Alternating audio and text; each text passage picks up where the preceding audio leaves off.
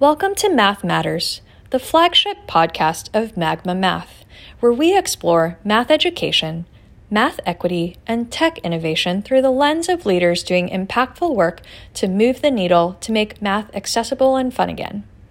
Math Matters will feature voices in education who speak on equity, mathematics, and innovation. We also hear stories of risk takers and brave, adventurous souls who have benefited from their mathematical explorations and experiments. Come join the fun. Well, hello everyone. We are on episode 3 of Math Matters already, which is wild to me, but super excited as per usual for our special guest, Cathy Williams. Today our topic is traveling the Argand plane. And if you didn't get a chance to Google it, since I asked you to do that on our last episode, no worries, I have it pulled up on my computer. It's kind of hard to summarize into a short sentence, but basically an Argand plane is what is used to represent a complex number in a two-dimensional plane. And don't worry, I asked Cathy about it straight from the beginning so you can understand why she chose this as the title. But Cathy Williams is the executive director now and the co-founder of UCubed, along with Dr. Joe Bowler, who is a math ed researcher out at Stanford University for the Graduate School of Education. We talk about math education and the way that students learn math and the way that their brains light up in different parts when they can visualize mathematics and touch mathematics. We talk about the difference between math education versus mathematicians, which, by the way, my dad was a PhD in mathematics, I believe, although I think he dropped out to become an actuary. Anyway, we also talk about cephalopods and the nautilus and the role of the student voice in the math classroom and the role of education technology. So we kind of touch on a bunch of different things and it ends in a party. Anyway, super excited. Thanks for joining. Please go ahead and leave us a review or any comments if you have any feedback for us. As always, we're on LinkedIn Live and also on Twitter if you look up hashtag Math Matters or go on the Magma Math website. You can find all the recordings of previous podcasts, episodes, and live stream recordings available there. So hope you enjoy. I'd love to start off just hearing why you came up with this title for today's topic. What is the Argand plane? I came up with, it was quite a few years ago. I was working in the county office of San Diego. I was math coordinator there. And I just kept, seeing things that it's that typical thing. You think you have your reality. You think you know something, and then you realize you don't know. And, what you thought was real isn't real. And I love mathematics. I love complex analysis and all those things. And I finally realized that I just think my life, I'm settled on the Argand plane. And, there's a real axis and an imaginary number axis. And at any point in time, I might think something's real and it's not. And and then something I might think it's not real, but it is. So I just feel like it just captures my life. And recently I was laughing because, with things as they are and I used to only think of it in the first quadrant. So it was positive real numbers and positive imaginary numbers. And the other night I woke up in the middle of the night because somehow I magically get to dream about math. It's a wonderful world. And I realized I'm not in the first quadrant all the time. Sometimes I'm sadly in the third quadrant. So anyway, it's fun to think about it. I think it makes it a lot more fun and gives me a lot to laugh about. I love that. I mean, it's such a great metaphor and really relevant, right, in today's world too. Yeah. We can go into that too, right? Talking about math education, like what is math education really? What is it? What is it? Well, and here's another piece of it. We'll get to that, but I have to go back to the Argand plane. So we have the real axis, and then we have the vertical imaginary axis, and That, it's some number 3 plus 5i, let's say, and I represents the square root of -1. And so here's this world of the Argand plane, and yet very young children, we tell them you can't take the square root of a negative number. So there we go again. We've got some kids thinking this is absolutely not possible, and then all of a sudden it is possible when they get to algebra 2 or whatever class they learn that about the little letter I and complex numbers and imaginary numbers and all this. Anyway. Okay, now back to math education. I guess that brings us into math education. We say it's not possible and it doesn't exist, and then someday you find out it does. Math is not useful. I don't like my math class. I'm really tired of memorizing. I'm tired of doing it the teacher's way. And then all of a sudden they realize that's not real mathematics. At least I hope they get to realize that someday. So, yes. I think a lot of our listeners, whether they're actually math educators or not, can really relate to that comment. I mean, I think a lot of, I was looking at statistics from Ed Week that was saying 1 out of 5 adults actually have math anxiety, and 1 out of 4 teachers are afraid of teaching math. So how do we address that? And I wonder, okay, so here I go, right? Here's the statistics. And then I think, where is that on my Argand plane? Is that the exact number? Because in my heart, I every time I'm doing a workshop, almost every time I think, okay, I ask people, think about your earliest math memory and write it down. And then quantify it. Is it positive or negative? If we put it on a -10 to +10 scale, where would you put it? And what was it? And I get a lot more negative than positive, sadly. But we've created a system where it's not a happy place for most children. Some children are fine and they get through and they survive it. But I think in my opinion, I think we're losing some of our greatest mathematical thinkers. We're turning them off to mathematics, and we're losing them in the way it is. Yeah. And I'm curious because, you've done a lot of work, especially as a math educator in neuroscience. What is neuroscience saying to us about, what are the best ways that students learn mathematics? What are the best ways to teach mathematics? What is the neuroscience telling us? Well, that and I'm not a scientist myself. And so I work beside them, and I have these wonderful opportunities to sit and talk to them. And my mind's just always blown away with some of the things I learned. And Joe and I, we co-founded UCubed in 2013, and we didn't know about it then. And we had some ideas, and we found that teachers were happy and kids were thriving. And if we talked to parents, they were happy. And if we told administrators about it, they were happy. And so we thought, well, give it all away for free. After we started doing that, we learned there's a neuroscientist at Stanford, Vinod Menon, and he has a lab, and they study mathematics in the brain. And there's other labs doing this. There's in Germany, there's a place, but they actually have children doing mathematics while they're scanning their brain. Wow. And so they're really learning a lot about this. And in my first, meetings with Joe, the neuroscientists would come in and they'd do this, and they go, well, we want brain connections. The best learning is brain connections. And I'm like, what are you doing? In my, here I go again. I go, you're doing a chicken dance. Joe's at that moment so embarrassed. But she still has me go into meetings with her. So now I call it the chicken dance. But it really, I realized in talking to the neuroscientists that a lot of the mathematics I learned, I was, asked to memorize. I was asked to reproduce methods that were not my own. And I was being shown how to solve problems, and my work looked like other students' work.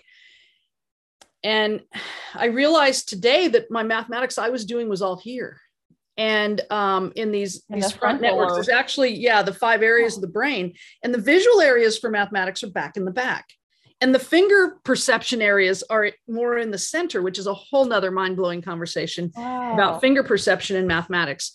But I started to recognize that this for me wasn't developed. I didn't see visual solutions of things. And I've taken that on now and tried to do that.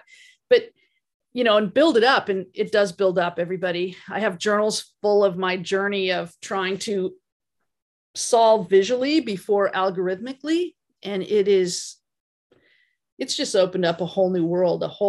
Math is just so much more fun today. But, I think that I'm a product of the system. And then I was taught to teach. So I went in and I was replicating it. And, not all students thrive that way. So one of the things I like to think about, there's Ayakalana Teresa. She's a neuroscientist, and she did a study. I don't know, the statistics, about 20% of students have math learning disabilities. Something, is going on it's not making it as easy for them to learn mathematics. And she did a study with students where they compared them to students that weren't with that label. And they studied their brains before with mathematics, and they found that the students that were labeled MLD, they had a lot more going on in their brain when they were trying to do mathematics than the other students, which is kind of, as Joe says, very counterintuitive, because how is it that, they had more going on? But, I think of it as like not an efficient amount of way of working, but with only they got tutoring 3 times a week for less than an hour each time, but they did it. But the tutoring, this is my story of meeting neuroscientists. When I sat down and I looked at the activities they did with the students, they were all balanced activities. They were symbolic, but they were visual, and they were playing games. They were fun. They were engaging. And that's when, that moment with neuroscience and mathematics learning really just grabbed me, and it grabbed Joe too. And that's when we really started pushing down the path of saying, well, how do we get brain connections going? How do we get kids sitting down where there's a light party going on in their head because of the connections across these areas?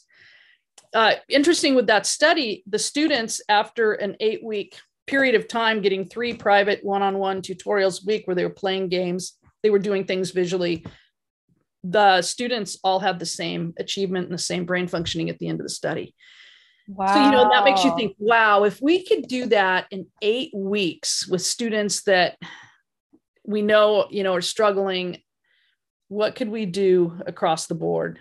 And those are the things that excite me. And I think, if they say the greatest learning is when we're doing connections, they've studied mathematicians and their brains, and they find that there's more connections going on when they're doing mathematics, then how do we get that in our classrooms?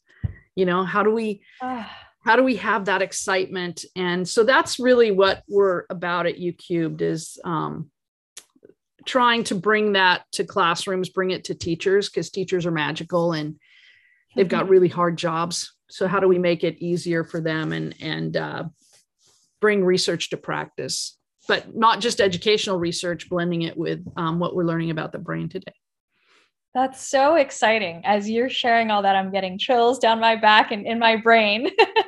And it's unfortunate, because I think even the way that our education system has been set up, right, a lot of that came from the Industrial Revolution, where it's about, you're just in one class, you're doing one thing, but the research is showing, right, even through the achievement, that it's through connections. That's when students really get it within the math classroom, but even connecting math with other subjects, helping them to see it, right, Absolutely. Connect to the real world, helping them have fun, see it as a game. So I'm wondering, what kind of advice would you give to teachers, math teachers specifically, who may not have the ability to access some of these resources that are, Yeah, I think the biggest thing I see is, one, recognizing it. And it's almost like I talk about feeling it when we meet with teachers and we go out. Joe and I are out all over doing workshops at Stanford or wherever in the world we are.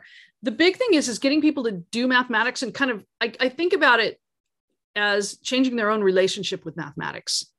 You might have an idea of what math is. You're sitting down there on the x-axis and you say, math is this. Or right now, one of the big things I keep thinking about is algebra. There's a lot of people talking about algebra, but how do they define algebra? What is their perception and their personal reality with algebra? And then let's have a conversation about it.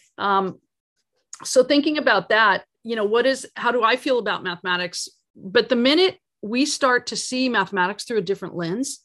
It transfers right into the classroom. We found a study we were doing out in Central Valley area.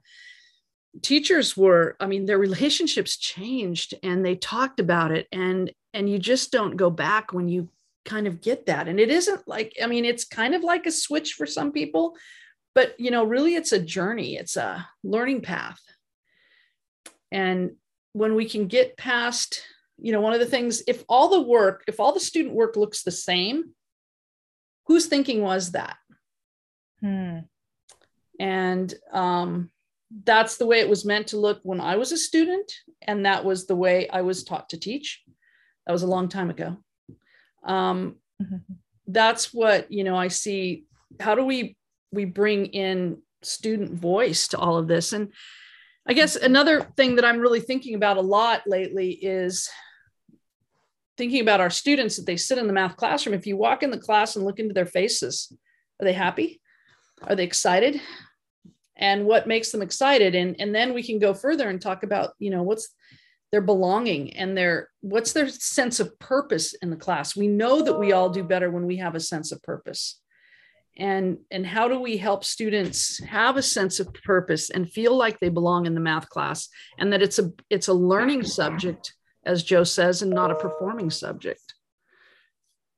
Those are so many questions, right? But it's a path. And boy, you know, teachers are out there and they're just on it. They call themselves the UQbians, and it's so exciting to hear from them and their stories and what they share on Twitter. And I look at what we do. We just, you know, come to UCubed if you aren't sure, you know, that's why we made Week of Inspirational Math. Come and try a task and try a few tasks for the week.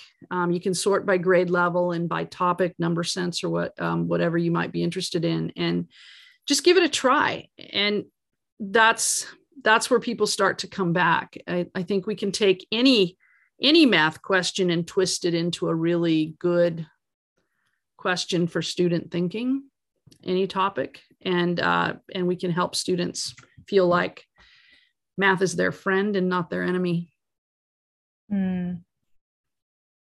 Yeah, I love the personalization of mathematics. I think, as you mentioned, with the educator, right, the math teacher, kind of changing the way that they feel in their connection and their relationship with mathematics, and how that kind of infuses into the classroom.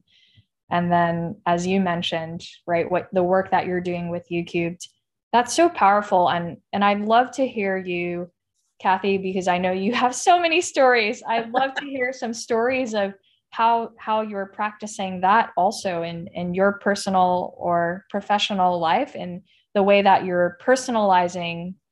You had some stories that you had shared with me. I'd love for you to share with our listeners. Which one are you thinking of? Well, yeah, you know, I think just always seeking to understand. And I think that's what mathematicians out there in the real world, they don't have an answer book. There's no answer key. And they're thinking about it. They're trying to solve it. They're having to present it to others. They're working together. They're collaborating. They're doing all these things to try to find, you know, the answers, what they seek. And then, you know, really, and then they start to refine it and try to, you know, perhaps make it more efficient. Maybe if we're going to use tools and technology, we might be thinking about that.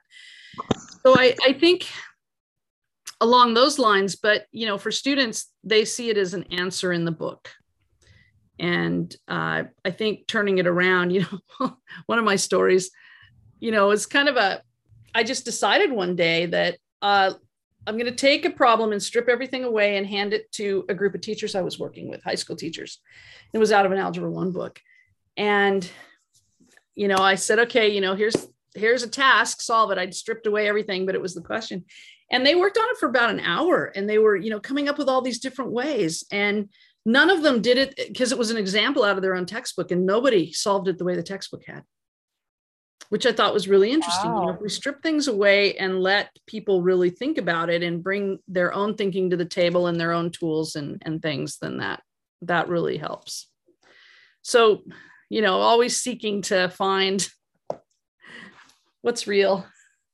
Yeah. And not real. Where do I sit in all this?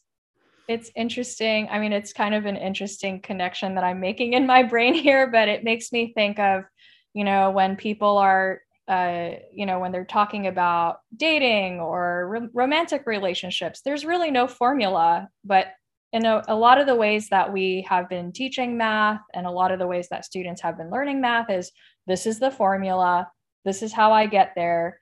But as you're saying, when we kind of open our minds to, oh, actually, let's seek to understand, let's seek other ways of understanding the same thing, right? Even in the way we're in a world right now with so much division politically and in other ways. So it's like, how do we actually cross those lines or thresholds of division? It's through that, oh, there's actually no formula that I can use to understand someone. I need to actually just take that step, right? Just listen. Exactly. We're humans and we have our sense of reality, and where do we take that? I guess one of the stories I was telling you about, nobody on this call is probably going to be surprised that we're in some, heavily contentious times, especially if we're sitting in California. There's been a lot of conversations, and not just in California, but, about what is the math. And there's a movement that is saying, well, wait, you're trying to get rid of calculus. That's something that Joe and I hear a lot, that we're trying to, get rid of calculus. No, we're not. Calculus is beautiful. Calculus is wonderful. We're not trying to get rid of it. We're trying to bring more kids to the calculus table and bring more kids options, because we shouldn't just be on a pathway to calculus. Everybody, there's other things, there's other parts of mathematics. The mathematics sequence that we're on, was developed in the 1800s, and it hasn't changed much. I've got an antique book collection back here. I like to go through and look at it. I've got some books from the 1800s, and it hasn't changed much, but I've got also some science books, and they're really different. Let's just talk neuroscience. I mean, they're seriously different. Why haven't the math books changed? I mean, come on. Yeah, they have color type and stuff and some cool pictures, but so how do we, what's the reality with that? And how do we bring math into the 21st century? I think that's one of the biggest things we all need to sit down and think about. I mean, what's the role of technology? As we were talking then about, that whole pathway to calculus and other things, right? There's some people that aren't real happy about data science. And that's something that I'm just passionate about, in hearing kids that are in data science classrooms and how passionate they are. That's another one. But, so my new thing is, it's not that new, but I'm talking about it more. When I run into someone that's in a lot of disagreement, I just want to understand. I have my reality. I'm on my area of the Argand plane. They have their own Argand plane in my mind. And let's sit down and have a real conversation. Now, this only works if you can sit down and really have a conversation. I've run into, there's some that you can't do that with. It's not civil, and I don't want to engage in that. But, let's just sit down and let's talk. What's going on? And oh my gosh, I recently had a conversation. A mathematician accepted my invitation to sit and chat. I said, I'll come to you. I'll come to your university. I'm in the area. Do you have a moment? And oh my gosh, they said, yes, I haven't, you can have this time. And we had a magical conversation. It was wonderful. Do we agree on everything? Absolutely not. But boy, do I understand so much more. And I think they understand me and, kind of the pathway I'm on, as a math educator. I'm thinking about all kids, and their perspective was really thinking about the kids that are going to hopefully be math majors. What really brought it home to me, I finally asked the question as we were talking, and I said, here at your university, a prominent university, wonderful university in the UC system. And I said, do you and your colleagues feel you have enough math majors? And the answer was not what I expected. In my reality, I was thinking they want more, and no, we have too many. Wow. And that was really for me, it was like that moment of, I kind of felt it in my gut. I thought, oh, okay. Because in my world, I want everybody to love math. I want everybody Yeah. to get K-12 mathematics and thrive. Yeah. And I don't want anybody to be sad when I ask them that question 10 years later about, what was their math memory. I want it to be a positive one. So, just those things. And, the mathematician has their reality and I live in mine, but, there was all kinds of ways then when I showed math pathways for high school students, they never thought about it. And when I was trying to show the placement of what data science is and what students data science, that's just another choice for, all of a sudden they're going, wow, oh, interesting. So I think all of us, in this crazy time, if we just kind of sit back and think about our Argand plane and then think about listening and seeking to understand. So, but now, this person, I'd like to consider them a colleague, and they reached out to me New Year's Eve and said, I'm, doing a couple of interviews, and they've been very outspoken about what's going on in California, extremely outspoken. It's why I reached out to them. And here they were asking me questions and saying, can we rediscuss this? I want to make sure I understand, where you are with this. And I thought that's really cool. Yeah, so. That's beautiful. I mean, who would have thought? Who would have thought the Argand plane and mathematics actually is going to help, heal the world of all division?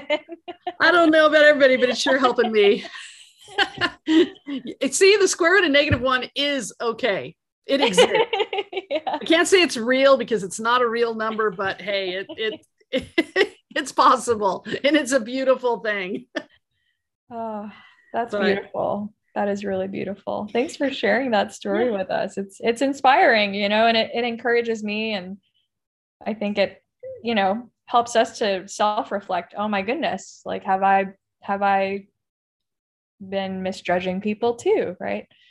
Yeah. So. It's a journey, I guess. I try to see it that, in the work I do and helping teachers, I love to be a thought partner. I have different people around the country and outside of the country that call me, just to sit and chat about mathematics. It's a part of my job that I love. And, it really is nice to just sit and hear, their stories and just to be a part of it and just to be able to ask questions and, to think about it from a different lens. Here's a good story. So countries reach out to us. Yeah. And, say, hey, we really like, UCubed has over 160 countries that are following our work and using our resources. And so the happiest country in the world, people say, I don't know the measure of this, but is the country of Bhutan.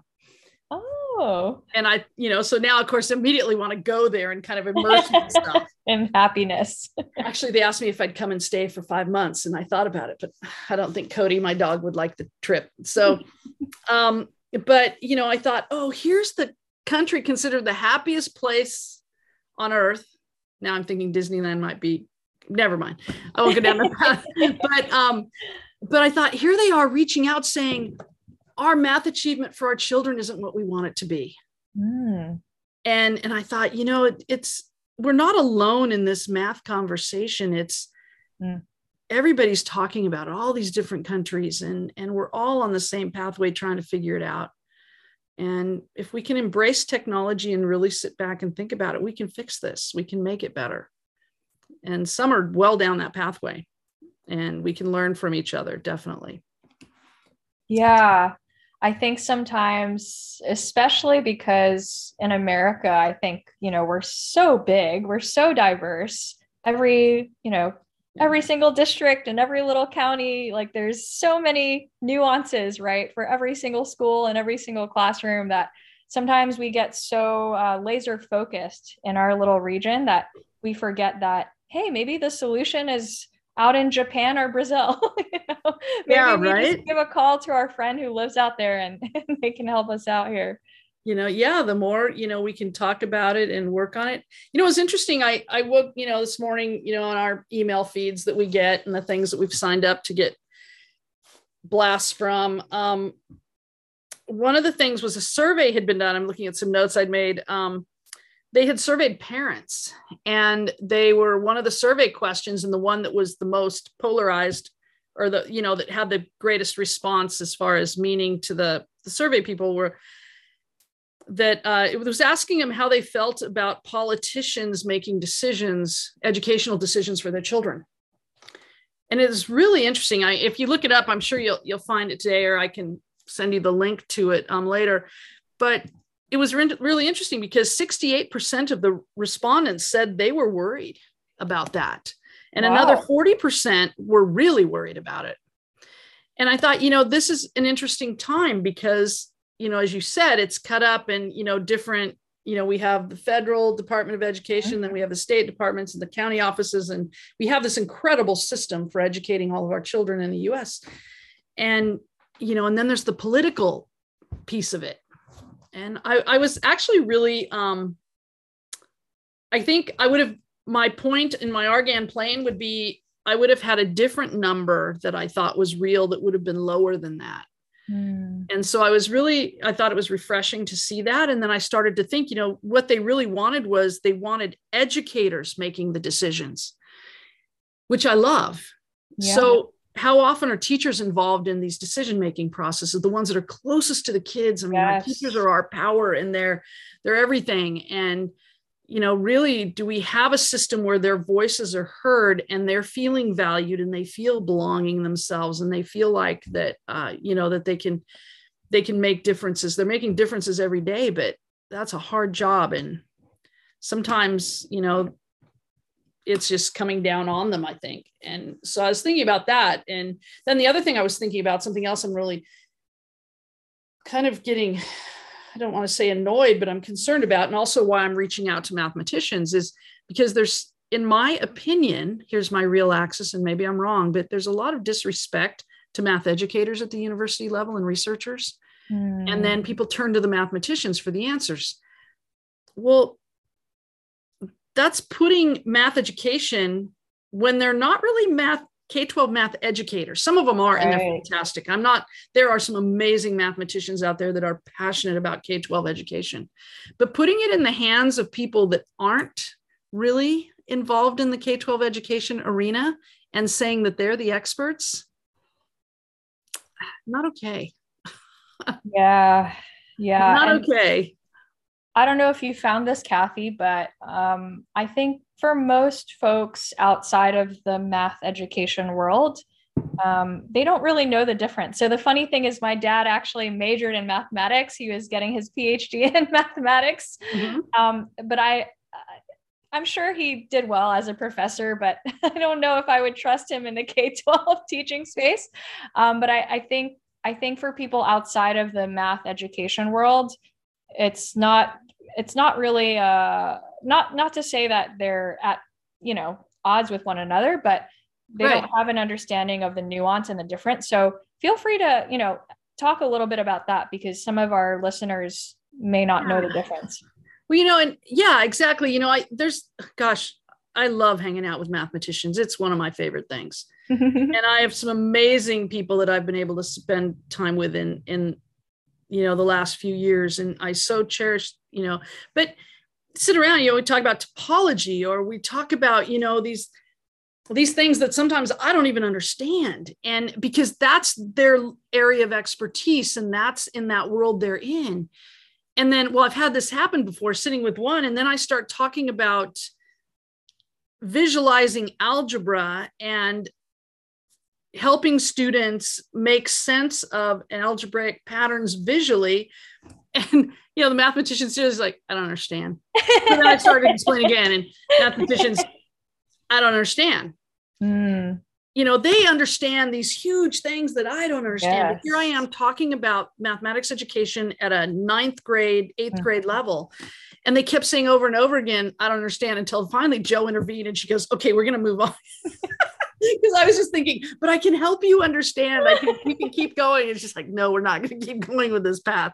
But, I think, when it isn't just teaching a child to count. I mean, there's cardinality and subitizing and do they understand the number names, but then, where are they getting with their number flexibility and part-whole relationships and comparison?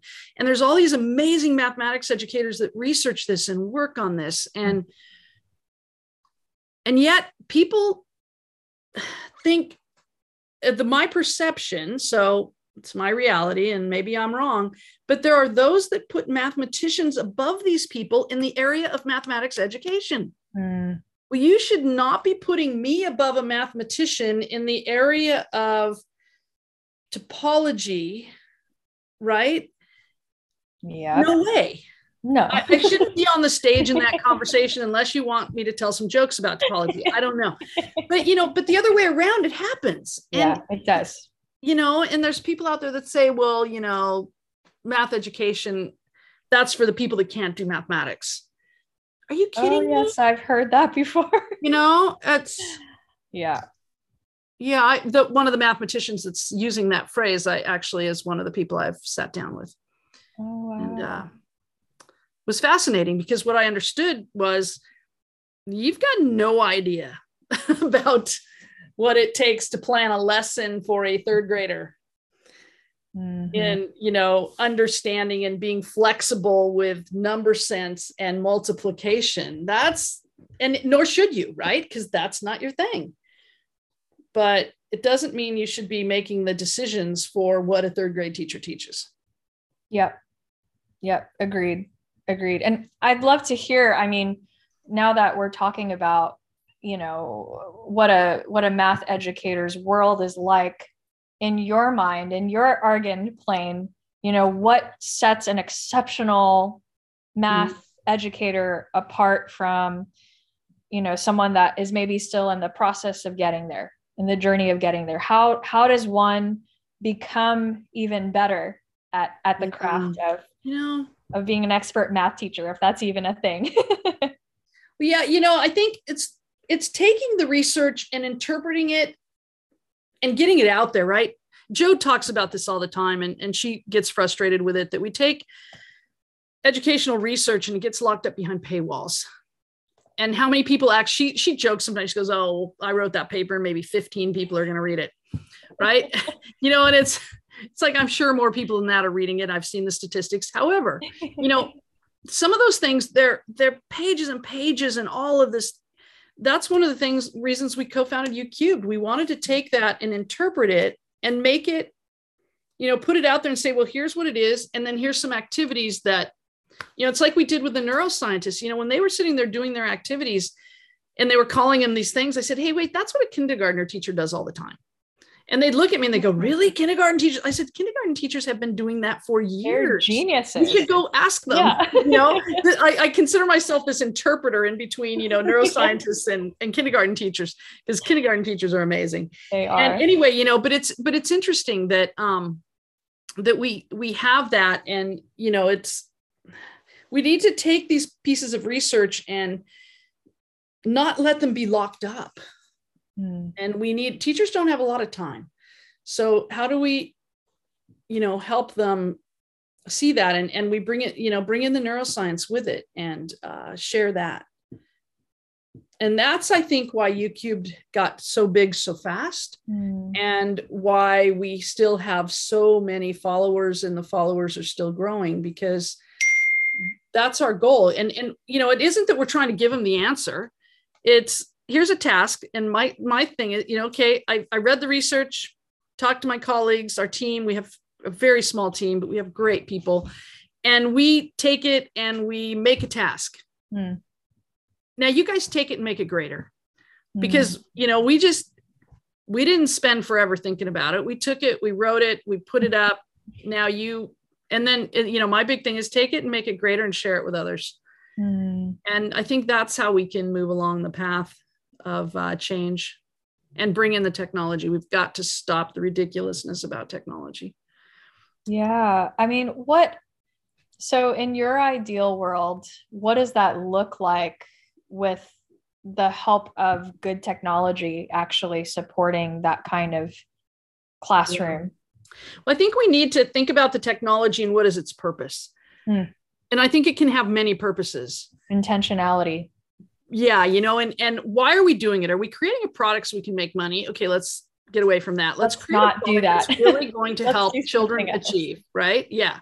And let's think about it, and let's be purposeful with it, and how do we ensure that it's going to achieve what we want it to achieve? And we still want, kids to be flexible and be interactive with it. And it should be a math learning tool. Yes. We can do things like Zoom and ways for students to communicate and use technology that way, but we've got to get into using mathematics. And I really think today, we're working on data science at UCube. We're very passionate about this movement, but I wonder about computational thinking.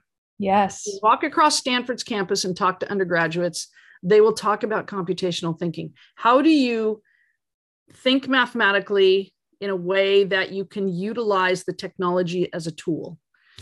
And so then what does computational thinking look like for a third grader or a first grader? And I guess this is kind of the new pathway I'm going down when I have some more time. I really want to talk to people and think about this. And we need to, when is it appropriate to bring in the level of computational thinking and the tool, and have the students use the tools? So maybe kind of a different pathway and I know there's people out there playing with this and doing this, and they're doing great things. But then we have to figure out how to get it to all kids.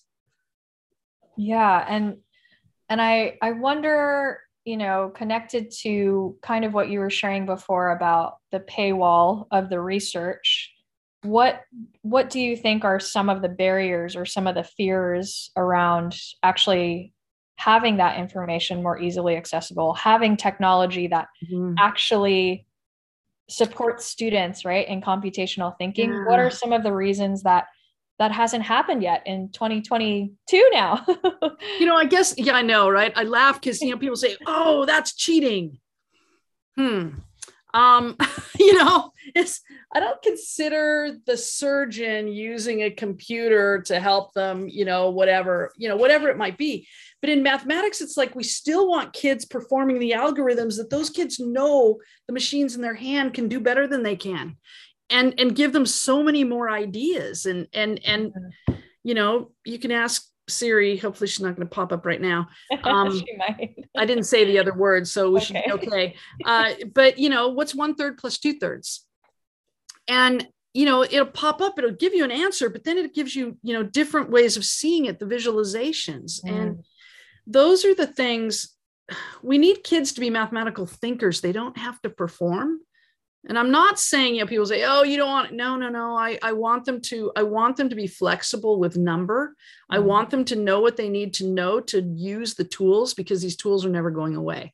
Yes, I don't understand why students are spending hours factoring quadratic equations, because in the real world, the coefficients of the terms within a quadratic equation or function are not whole numbers anyway.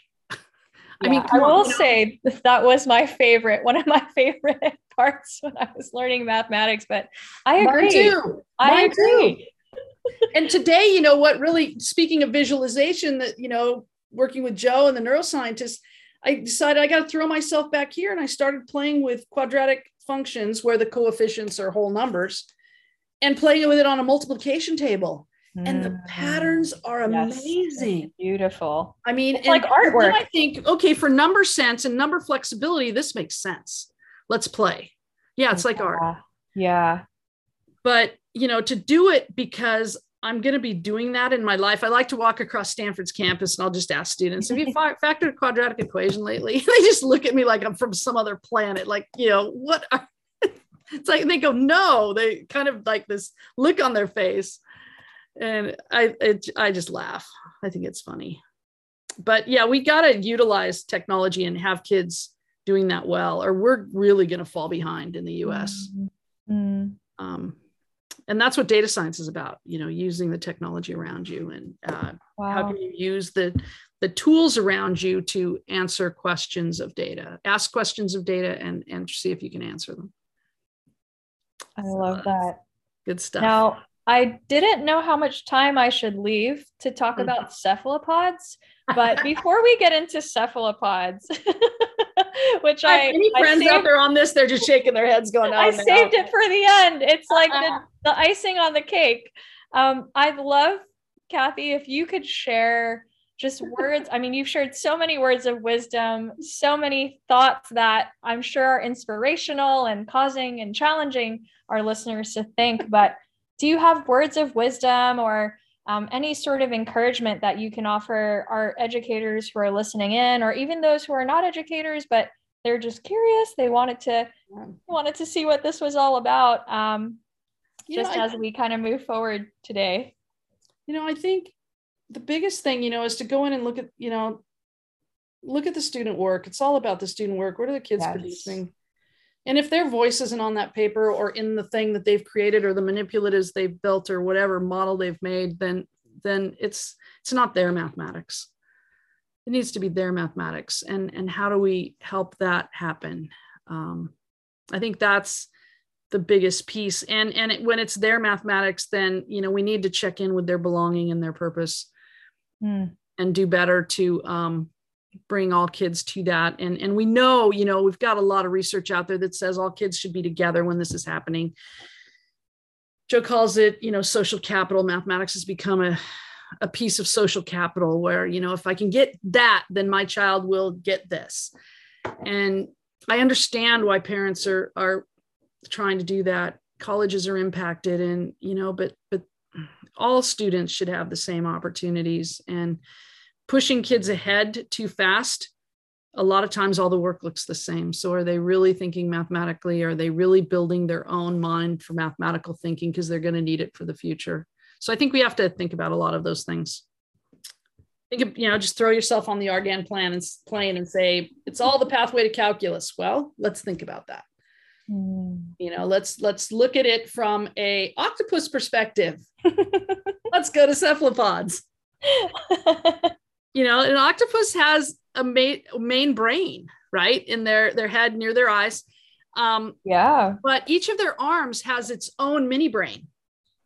So an octopus has 8 brain inputs for anything, and they're puzzle solvers. They're incredible creatures, incredible animals. They can solve problems. They watch another octopus doing something and they'll do it, or they'll do it better. And we should all just try to model them and see things from 8 different perspectives, collect 8 different inputs, all these different ways of seeing as we look at something. Did you ever see that Netflix show called My Octopus Teacher? The question is, how many times? I mean, it was how many so people beautiful. have watched it? Because when they've come over, I've said, we're watching this film. It's amazing, right? Film. Yeah, it's amazing. But when you follow that story and that relationship, and yet here is a human that says, I got to reset my life. I've got to see it from a different viewpoint. And they get in and they start to connect with another being, and they see the world differently. I mean, it's so beautiful in so many ways. Actually, I have sitting beside me the book they made. I don't know. Can I show things? Yes. My family gave me this. It's enormous, but it is there's the story of the Craig Foster, the guy that you see in the film, and the guy that made the film with him, and it's their story, and it is just a magical. You can't carry it around and read it all the time, so I have to keep it right here. But it's just a beautiful story of 2 men coming together and creating something wonderful. And how, seeing the world from a different lens and a relationship with an animal, changed them. So it's good. That's so powerful. That's so powerful. So we should all be more like octopi. Yeah, see it from 8 different ways. And I can't, say that I'm a big Peloton fanatic. And I was on a New Year's Eve ride or New Year's Day ride, and one of my favorite instructors, was talking about the movie and saying, we should all be, so it was their idea, but I think I've kind of modified it, but take those, see the world from at least 8 different perspectives before we decide what the real axis is, what the value is. Mm-hmm. Or maybe there's more than one axis and more than one plane. Right? Absolutely. In many different dimensions. That would be cool. I'm going to be thinking about that tonight. Think about that. Okay, so here's another piece of mathematics. I'll just say it really quick. Yes. There's a task out there. I like nautilus shells. I don't like that one of the cephalopods, the nautilus, is deceased, but their shells are beautiful, and I have a collection of them, and I have some on a shirt, and I've had mathematicians come up to me at conferences saying that shirt is wrong. And it's like, well, my shirt is not wrong. I'm wearing it, and I bought it at a math conference, because where else do you find those? Yeah. But what they're saying is that the nautilus shell is not the golden ratio. And even though you see it in math textbooks and things, and there's a lot of controversy, not a lot of controversy, but people with different perspectives on the web, talking about the nautilus shell and whether it's a logarithmic spiral or a golden ratio, a golden spiral. So I decided, I had a colleague and Joe, and I convinced them, what would the nautilus say? And so we wrote the paper, but the paper actually has a math task in it. Let students decide. So, and I'm certain that you can't say that this function is the way the nautilus shell is. I'm convinced, I'm on my real axis, that it is golden ratio, but Keith Devlin and I love to have little banters back and forth about it. He has a video, a YouTube video where he explains that it's a logarithmic spiral. And anyway, so now I have a paper in a math journal that says, let kids decide. How cool is that? We'll have to look that up and take a look at the task. That's super fun. It's good. It's a good time. We should think mathematically, why take that answer? Let's see. Let's challenge, debate, discuss. Oh, well, thank you so much, Cathy. It's such a joy and such an honor to be with you today and hear about all the amazing work that you're doing, at a professional level, but also at a personal level of really helping to heal the world with the way that you carry yourself and bring, that kind of thinking into everything that you do. So really appreciate you and the time that you've given to us, and just looking forward to see more of your work out there and all the amazing work that UCube does. Really grateful to be a part of that journey. So thank you. I really appreciate the time and the chat and the party. Anytime it's a math party, I'm going to show up if I can. Ain't no party like a math party. That's right. Well, that is a wrap for episode 3, and I hope you enjoyed the party. And we'd love to hear your feedback or thoughts. So please go ahead and tweet us or see us on LinkedIn Live, or just go ahead and message us at Magma Math. And looking forward to see you all for our next episode, which I'm going to keep a bit of a secret, but I will let you know that it is about detracking. And if you're not sure what that is, Google's a friend. So anyhow, looking forward to see you next time on Math Matters. This is Catherine Chang, your host. See you soon. Bye now.